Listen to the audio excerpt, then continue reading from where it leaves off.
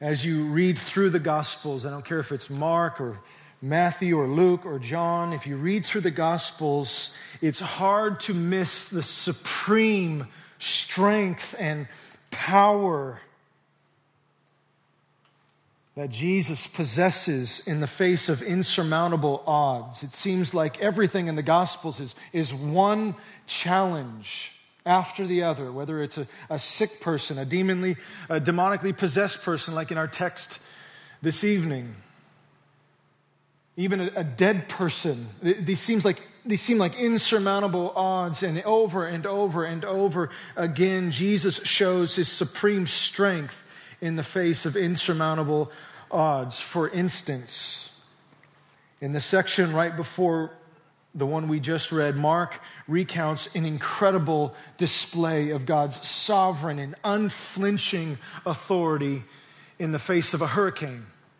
If you're familiar with the Bible, you've been around the church, you know this story when Jesus was asleep on the boat in the middle of a megastorm.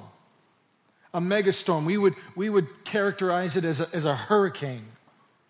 And Jesus is famously asleep on the boat, and we're told, and then he's woken up by his disciples, we're told. And Jesus, without breaking a sweat, he rebukes the hurricane. He talks to the elements. And what's remarkable is the elements respond. They listen to his word, and the waves stop and the winds cease. And we're told at the end of that story that the disciples were now more afraid at the sudden calm of the storm than they were in the midst of the storm. In fact, if you're there in Mark 5, just take a glance at Mark 4, verse 41, and look at their response to now the calm in the storm. Verse 41 of Mark 4. It says, "And they were filled after he calmed the storm with great fear and said to one another, 'Who then is this, that even the wind and the sea obey him?'"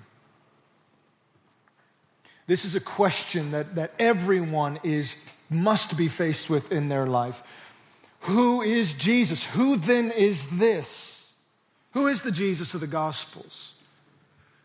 Who is this man behind the miracles, behind the voice that calms the sea? Who then is this? Mark, along with the other gospel writers, are not presenting a Jesus who has the ability to call upon God for supernatural strength and power. That's not the aim of the New Testament Gospels. Instead, Mark is showing us that Jesus himself is the supernatural power. Jesus is not calling on a higher authority when he's in the boat. He's acting on his very own authority. Jesus doesn't call on anyone or anything. He doesn't break a sweat. He doesn't conjure. He doesn't chant. He doesn't light a candle. Instead, he speaks and stuff happens. And the question is, do you believe that? Who is this? And this is who we are dealing with in the gospel narratives, and this is who we're dealing with in our text this evening, this same Jesus. In our text this evening, we move from a hopelessly violent storm caused by the sea to now an equally violent storm raging inside of a human being. Before us in Mark chapter 5, verses 1 through 20, a richly textured section indeed is the most explicit and elaborate display of an exorcism in the entire Bible. Both Matthew and Luke both recall the story of the demoniac who lived in the Gerasenes, who was approached by Jesus and was healed. Both Matthew and Luke recall the story, but Mark includes the most details out of all of the gospel writers. It's remarkable the amount of nuanced details in this account. There are so many details. We're not going to hit all of them this evening, but we're going to hit some. But all of the details that we see in Mark chapter 5 all serve to increase both the veracity and the power of this real story. And by the way, cards on the table, I believe this really happened. I believe there was really a demoniac that was possessed by a legion of demons, and Jesus really did free him from his bondage. And it's full of details that are rich, not only for our minds, not only for them being interesting, but they're rich for us and for our own application. And so the first detail in this text comes in verse 1. Look at verse 1 again.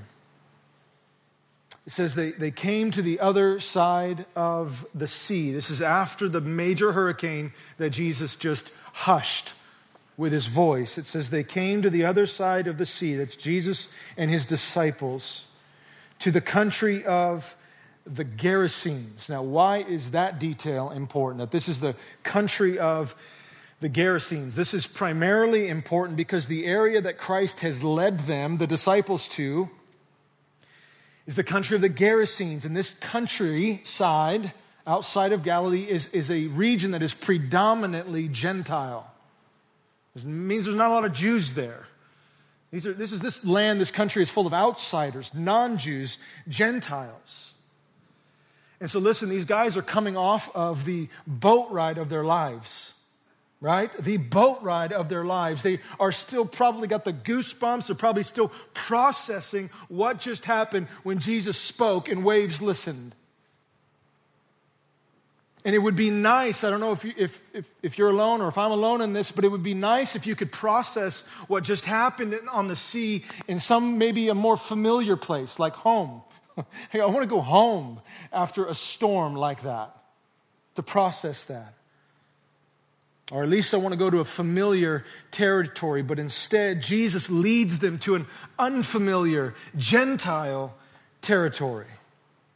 But not only is this area unfamiliar to a group of good Jewish boys, but this particular area is totally unsettling. This particular area is totally unsettling because in this area, they were not only surrounded by Gentiles, but also in this story we have pigs. And pigs, for good Jewish boys, are totally unclean. So not only do you have an area that is full of non-Jews, Gentiles, but you got an area that's full of pigs. 2,000 of them, Mark records. But not only is this area full of pigs, we also have tombs that are full of dead people. Also unclean, not cool. Also, and on top of that, we have this demon-possessed man who is out of his mind, completely overtaken by a legion of demons. For a good Jew, there is no good reason to be at a place like this. And yet Jesus seems to think it's exactly where they need to be after a boat ride like that. And so with that as the backdrop and the context into our story, this is where our story begins. Look at verses 2 through 5 now and track with me. And when Jesus had stepped out of the boat, immediately, that's Mark's favorite word in his gospel, immediately, there met him out of the tombs a man with an unclean spirit. He lived among the tombs, and no one could bind him anymore, not even with a chain. Verse 4, for he had often been bound with shackles and chains, but he wrenched the chains apart and he broke the shackles in pieces. No one had the strength to subdue him. Night and day, among the tombs and on the mountains, he was always crying out. He was always crying out and cutting himself with stones. The description of what is happening to this man is nothing short of terrifying. He lives in a graveyard, presumably because that's the only place that would have him. because there's no living people there to kick him out. That's the only place where he feels welcomed, among the dead. Authorities, we hear, have tried to incarcerate him, but to no avail. No one could subdue him, and every day and every night he screams out, literally he howls out in terror while cutting himself with sharp stones. No doubt he's cutting himself to rid himself of his torment and end his life. And if you and I are being honest, at least I'll speak for me, I don't know you guys that well, I think my church would be here too. We are not seeking this guy out in mission. Like, this is not the short-term mission trip that you and I are signing up for, right? This is not where we're going to send the junior hires on their little 5-day mission trip. Guess what, little boys and girls? We're going to the Gerasenes. We're going to go see those guys, and there's a demoniac there with 6,000 demons in him. This is not the short-term mission trip that you and I are signing up for. This is a nightmare. This is a nightmare. This is a bad dream. The demons have tweaked this man so dramatically that the words used to describe his condition here in Mark would be more appropriate for a crazed animal, not a human being made in the image and likeness of God.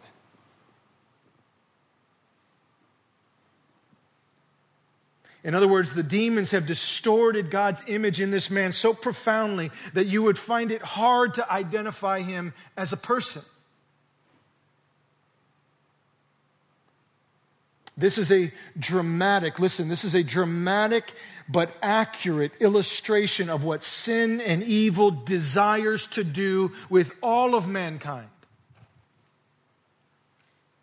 It's more explicit in this man because it's more evident in his appearance and in his actions. But make no mistake about it, the effects of sin and evil desire to have on everyone this kind of reaction, where men and women created in the image and likeness of God are marred beyond recognition. Which leads me to just a brief parenthesis from the story. A brief parenthesis. We don't see this every day. We don't see this kind of demonic oppression, possession every day. But let me give a brief parenthesis in this note. It would be naive of us, I believe, naive of us to think that evil manifests itself primarily in this way in our culture. It'd be naive to think that evil primarily manifests itself in this way. This is an accurate picture of what's behind the curtain of satanic activity. But this is rarely what is seen on the surface. This is an accurate picture, and it's brought to the surface in this man. It does still happen today, but it's more rare. Here's what Paul says. Here's what Paul says in 2 Corinthians chapter 11, verses 14 through 15. We should have the text on the screen, and we do. You guys are awesome. 2 Corinthians chapter 11, verses 14 and 15. This is what Paul says about demonic activity. He says, and no wonder, listen, and no wonder, for even Satan disguises himself as what? An angel of light. So it is no surprise, verse 15, if his servants, that is demons, also disguise themselves as servants of righteousness. Their end will correspond to their deeds. So the demoniac in our story is manifesting externally the turmoil that's happening in his soul, and that can and does happen. But Paul reveals to us that Satan and demons they prefer to disguise themselves in religious morality. Did you catch that in verse 11? Rather, in verse 14 of chapter 11. They love to disguise themselves in religious morality. They disguise themselves as servants of righteousness. Demons do. Why? Because, listen, moralism will send you to hell just as fast as the unrepentant serial killer. Moralism, which places its salvation in one's ability to be morally upright. Moralism is just as repugnant to God as the most heinous of sins. Why? Because moralism says, I don't need God in order to be accounted righteous. And so the ministers of Satan, demons, love to disguise themselves as messengers of righteousness, sons of righteousness. That happens all throughout the church today. Of course, Satan and demons find the majority of their possessive influence in religious ideologies that promise glory without the cross. In other words, they promise favor with God, eternal life without the cross of Christ atoning for your sin. That's what moralism is. And it's got a dangerous chokehold on the church today. I just got to do more. I just got to try harder. These demonic whispers of moralism are absolutely present in the evangelical church today. Do more. Just try a little harder.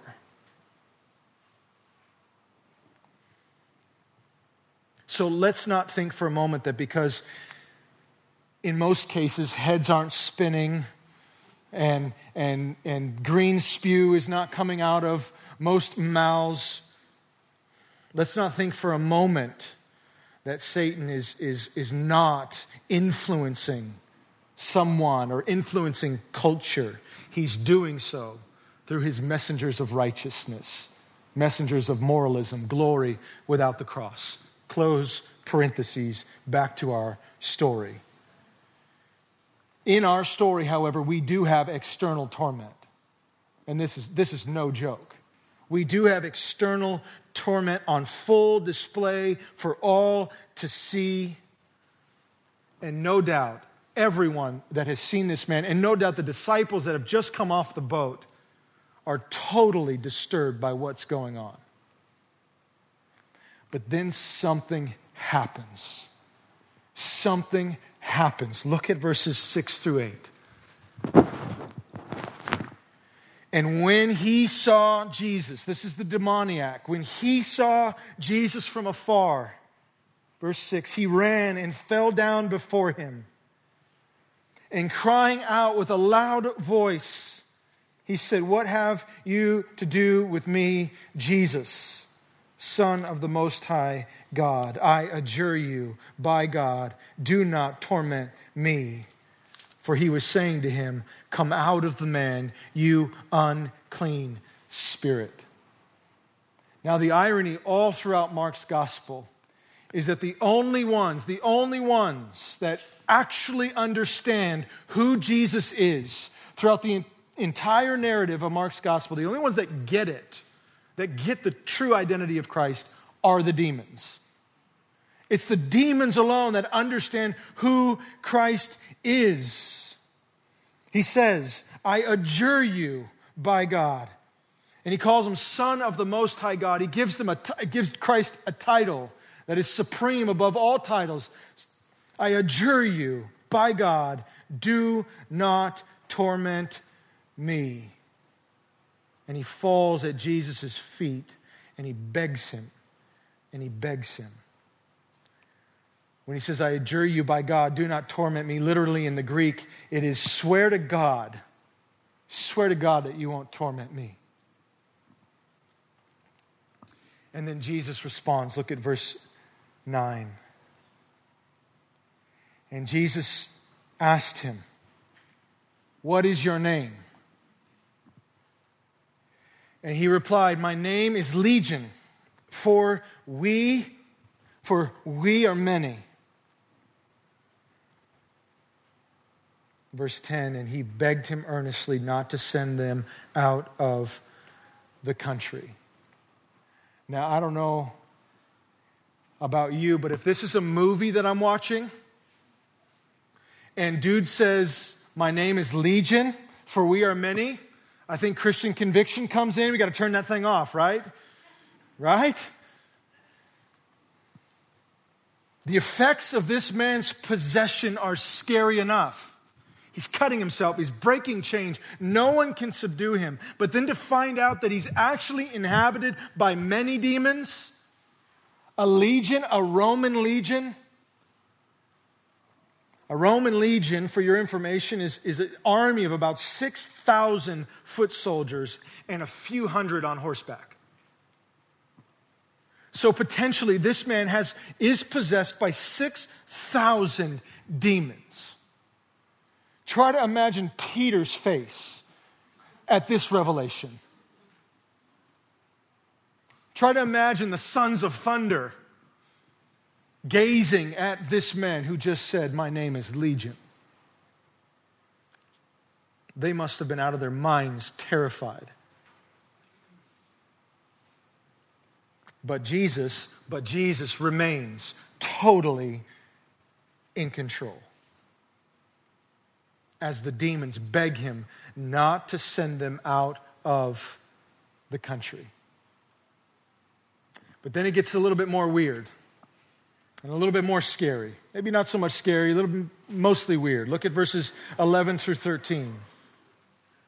Look at verse 11. Now a great herd of pigs was feeding there on the hillside, and they, the demons, begged him. They begged Jesus, saying, send us to the pigs. Let us enter them. And then, verse 13, Jesus gave them permission. And the unclean spirits came out and entered the pigs, and the herd, numbering about 2,000, rushed down the steep bank into the sea and drowned in the sea. Now, what on earth is going on here? This went from scary movie, should turn it off, to weird pigs being possessed by demons running into the sea. What is going on here? The demons ask. They ask to be cast into the herd of pigs, and Jesus sounds like he's negotiating with demons. Like, okay, that sounds like a good idea. Really? And so he does it. He does it. But then, to everyone's surprise, probably to the demon's surprise also, the pigs all of a sudden are freaked out. They're freaked out and they stampede down a bank into the sea and die. All 2,000 of them die. Now, when you read this, I don't know about you, but I'm asking a ton of questions, right? I'm thinking, I can't believe that happened. That's not really a question, but you're at least in shock. But then you're asking, why pigs? Why 2,000 of them? Why did they all commit suicide? I didn't know that pigs could commit suicide. I didn't know that pigs could be demonically possessed. You got a lot of answers, Jesus, to answer for. You've got a lot to answer for in this section. That was, by the way, someone's livelihood, right? 2,000 pigs are not just hanging out. This is somebody's possession. This is their livelihood. This is how they make a living. This is how they feed their family. Those pigs would have provided food and income for the region for years. So Jesus, you got a lot to answer for. But what does Jesus say about the pigs? Nothing. Nothing. He doesn't say anything. He doesn't make one comment about the pigs. He doesn't seem to care that 2,000 pigs are now floating in the Sea of Galilee. It just happened, and he's cool with it. This, in LA especially, would not go over well with PETA, right? If this happened in our day, they saw this crazy man, and Jesus, the Messiah, comes along and casts out those demons and puts them in a herd of pigs, and the pigs all commit suicide. Jesus would be sanctioned and ticketed for sure. He would not get away with this today. But what is going on here? What is going on here? James Edwards, a New Testament scholar, comments on this section, and I think he hits it right on the head. This is what he says. Quote, listen, the good done to the demoniac results in great misfortune for the swineherds. That's pretty clear. Ironically, both Jesus and Mark pass over the obvious plight of the swineherds without comment. And as it stands, the story directs undivided attention to the rescue of one man from a tragic and torturous fate. Here, perhaps, is the essential moral of the miracle, surpassing even the dilemma of the loss of pigs. In the eyes of Jesus, the rescue and restoration of one person is more important than vast capital assets. In other words, for Jesus, 2,000 pigs was a small price to pay for this man's freedom. A small price to pay. So small that Jesus doesn't feel it necessary to make a comment on the pigs. Now, whenever Jesus is finished teaching or performing a miracle, reaction among the people always breaks out. Jesus does a mighty sign, a miracle, and then the people respond. The people react, and this story is no different. Look at the two reactions to this miracle as we close. Look at verses 14 through 17 in the first reaction.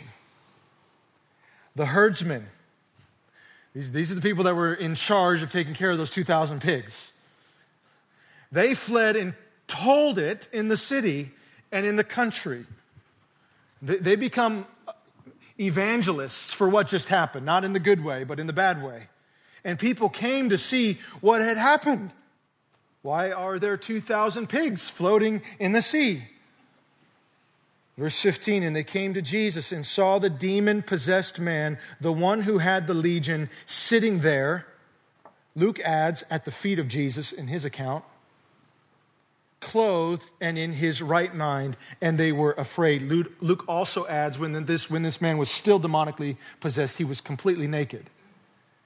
And now Jesus says, or Luke adds, that he's at the feet of Jesus. Mark adds that he's clothed and in his right mind, and they were afraid. And those who had seen it described it to them what had happened to the demon-possessed man and to the pigs. Verse 17, and they began to beg Jesus to depart from their region. Don't miss that. Don't miss verse 17. And they, the townspeople, the herdsmen, they begged Jesus to depart from their region.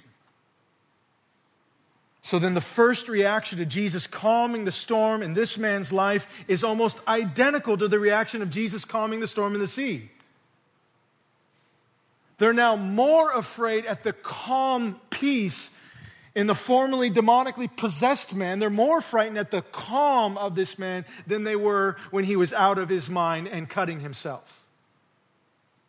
So distraught are they now at his peace and calmness that they want Jesus out of the region. The only difference in this account is that the townspeople get together now and they decide it's best that Jesus leave. The cost of Jesus being in their country is too great. Verses 16 and 17 again, and those who had seen it described it to them and what had happened to the demonly possessed man and to the pigs.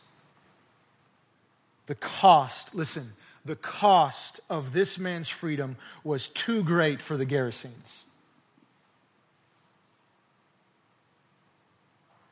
Let's get Jesus out of here before we lose the rest of our capital. Let's get Jesus out of here before we lose the rest of our net worth. The cost of this man's freedom for the Gerasenes was too high, and they wanted him gone. That's the first response to this miracle. The second response to the miracle, as you can imagine, is much, much different. And of course, this is on the part of the man who was possessed by a legion of demons. Look at verses 18 to 20. As Jesus was getting into the boat, so Jesus acquiesced to their request. You want me out? I'm not going to force myself. I'm leaving. So Jesus is getting into the boat. As he was doing that, the man who had been possessed, past tense now, with demons, begged him that he might be with him. And he, verse 19, did not permit him, but said to him, "Go home to your friends." How long had it been since this man got to have a conversation with his friends, with his family? We don't know this, it'd be speculation, but maybe he had a wife and children. We know he had friends because Jesus says, "Don't come with me. I want you to go home. And I want you to tell your friends, I want you to tell them how much the Lord has done for you.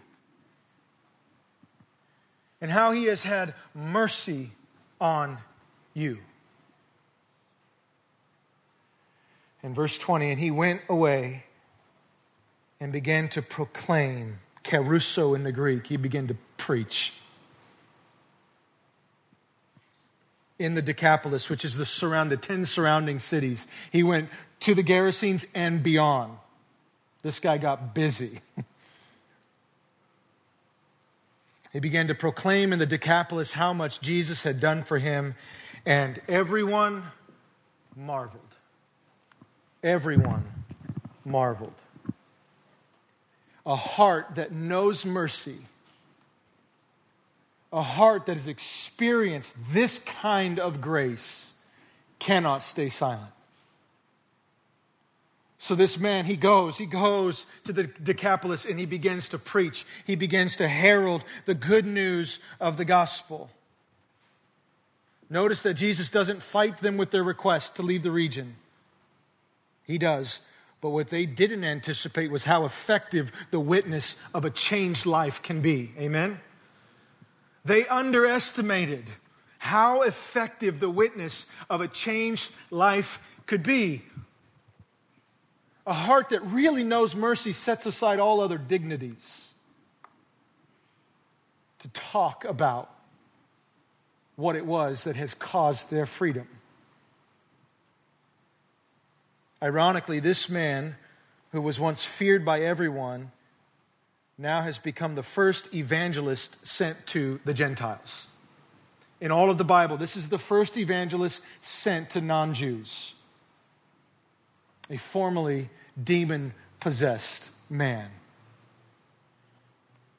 And after being so radically transformed by Jesus, this man can't help but want to be with Jesus. Did you notice that in verse 17? He wanted to be with Jesus, to sit at his feet, to go where he goes. He wanted to be with Jesus. Notice that no one had to teach this man 10 steps to becoming a faithful disciple of Jesus. Right? Hey man, here's 10 steps on how to be with Jesus and follow Jesus. No, he was approached by Jesus, and that's all he needed. He wanted to be with him. He wanted to go where he went. His radical deliverance produced a radical devotion, which looked simply like a desire to be with Jesus. The reaction of the city was fear and unbelief. But the reaction of the man who was delivered was worship. Now, with that said, and this is where we close, With that said, this story is not ultimately about the devotion of a formerly demon-possessed man to Jesus. This story is not ultimately about devotion of a formerly demon-possessed man, now a clean in his right mind, and now heralding the gospel. This story is not about his devotion to God. No, this story is ultimately about Christ's devotion to him. Notice in verse 19 that Jesus doesn't say to the man, Jesus doesn't say to the man, go home to your friends and tell them how devoted you are to me and tell them how much you do for me and show them how morally upright you are for me. Verse 19 doesn't say that. No, what does Jesus commission this man to say? Go home to your friends and tell them how much the Lord has done for you and how he has had mercy on you.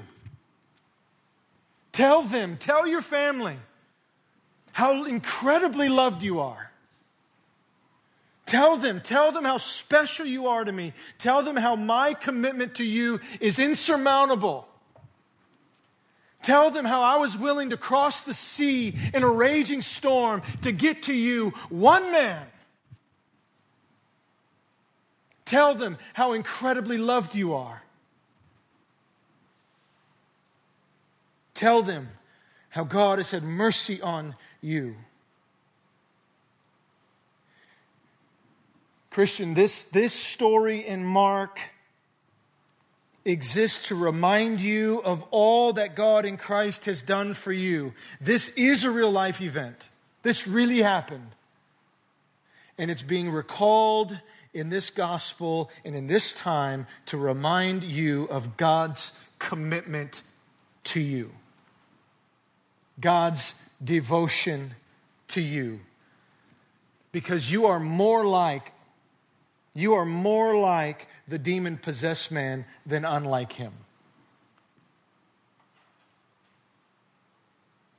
You are more like the demon-possessed man than unlike him. Apart from the mercy of God, you are morally bankrupt, totally dead, naked, irrational, and bent on your own destruction. You're more like this man than unlike him. But we hear this story oftentimes, we hear these stories throughout the gospel, oftentimes we disassociate ourselves from those who are receiving rescue from Christ. And that is not the point of the gospel. The point of the gospel is not to mimic the behavior of men and women who are deeply devoted to Christ. That's important and it has its role, but the point of the gospel is to be rescued by a God like this, who crosses the sea for you. God in Christ has left his glorious abode and has condescended, has crossed over a chasm to you, to your heart, and is confronting you with the same kind of mercy this guy received.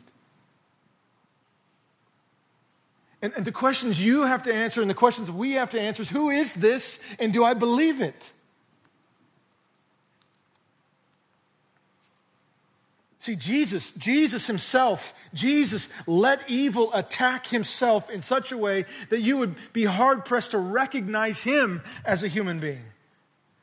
He allowed himself to be cut and marred, to allow nails to be driven through his body. He was called crazy. He was shouted at. He was spit upon. He was thrown out of the city to dwell in the tombs for you. The question this evening is do you believe that? And if you do, then it changes everything. You don't have to think about, oh man, what's my devotion to God? What's the 10 steps? What's my church, my disciplinary track that I need to be on? I missed my devotions again today. No.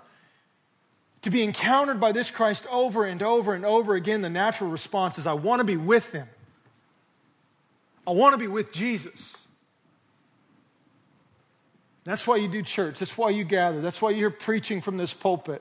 to be reminded of what you already know to be true. God is good. He's merciful. He's kind. And his love towards us is incredible. John Calvin, at his best, and this is where we for sure close. I know preachers tend to circle the runway a few times, but this is for sure the landing. Calvin at his best. He says, for he, this is Jesus, was sold to buy us back, captive to deliver us, condemned to absolve us. He was made a curse for our blessing, sin offering for our righteousness, marred that we may be made fair.